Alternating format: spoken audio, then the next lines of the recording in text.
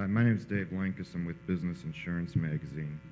Some property casualty risk management experts are advising commercial insurance buyers to forge 5- and 10-year policies with their property casualty insurers to promote stronger partnerships with their insurers, as well as to maintain the smooth PC market of the past 7 to 8 years. Do you believe this idea will take hold for most policyholders, and if so, what would be the implications for policyholders' costs and insurers' underwriting results?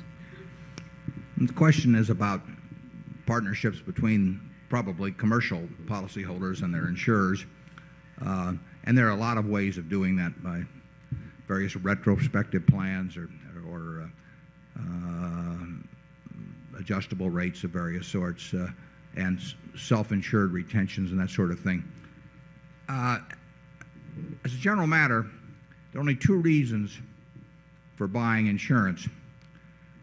One is to protect yourself against a loss that you are unable or unwilling to bear yourself. And that is partly an objective decision, and it's partly subjective.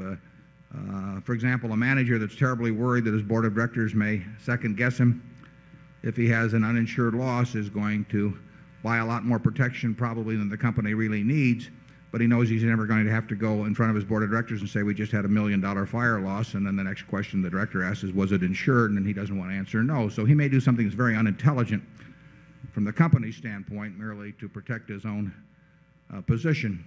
But the reason for buying insurance is whether, and this is true of life insurance, it's true of property casualty, it's true of personal insurance, it's true of commercial insurance, is to protect against losses that you're unwilling or unable to bear yourself. Or the second reason, which occasionally comes up, is if you think the insurance company is actually selling you a policy that's too cheap, so that you really expect to, over a period of time, to have a mathematical advantage by buying the insurance. Well, we try to avoid selling the second kind and to concentrate on selling the first kind. And we think any company we sell insurance to, and of course much of the insurance we sell is to other insurance companies. I mean, we are a reinsurer in very large part. We are selling them insurance against a loss that they are either unable or unwilling to sustain. And a typical case, might be a company that had a lot of homeowners policies in California, and if those include earthquake coverage, they may not be able to sustain the kind of loss that is possible, even though they want to keep a distribution system in place that merchandises en masse to homeowners in California. So we will write a policy. They may take the first $5 million of loss, they may take the first $50 million of loss, depends on their own capabilities, but then they come to us, and we are really uniquely situated to take care of problems that no one else, that the companies can't bear themselves and that they can't find anybody else to insure. But we really don't want to insure someone for a loss that they can afford themselves, because if we're doing that, it may be because they're dumb, but it may be because they also have a loss expectancy that's higher than the premium we're charging, which is not what we're trying to do in business. I think that I think probably, as compared to 30 years ago, that risk managers at corporations are probably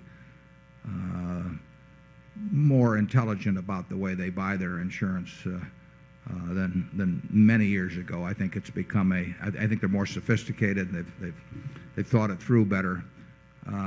But there's a lot of insurance. There's a fair amount of insurance bought that doesn't make sense, and there's a fair amount of insurance that isn't bought that should be bought. There are certain companies that are exposing themselves in this country to losses which would wipe them out, and they prefer not to buy reinsurance because it's, quote, expensive. But what they're really doing is betting on something that won't happen very often, happening not at all.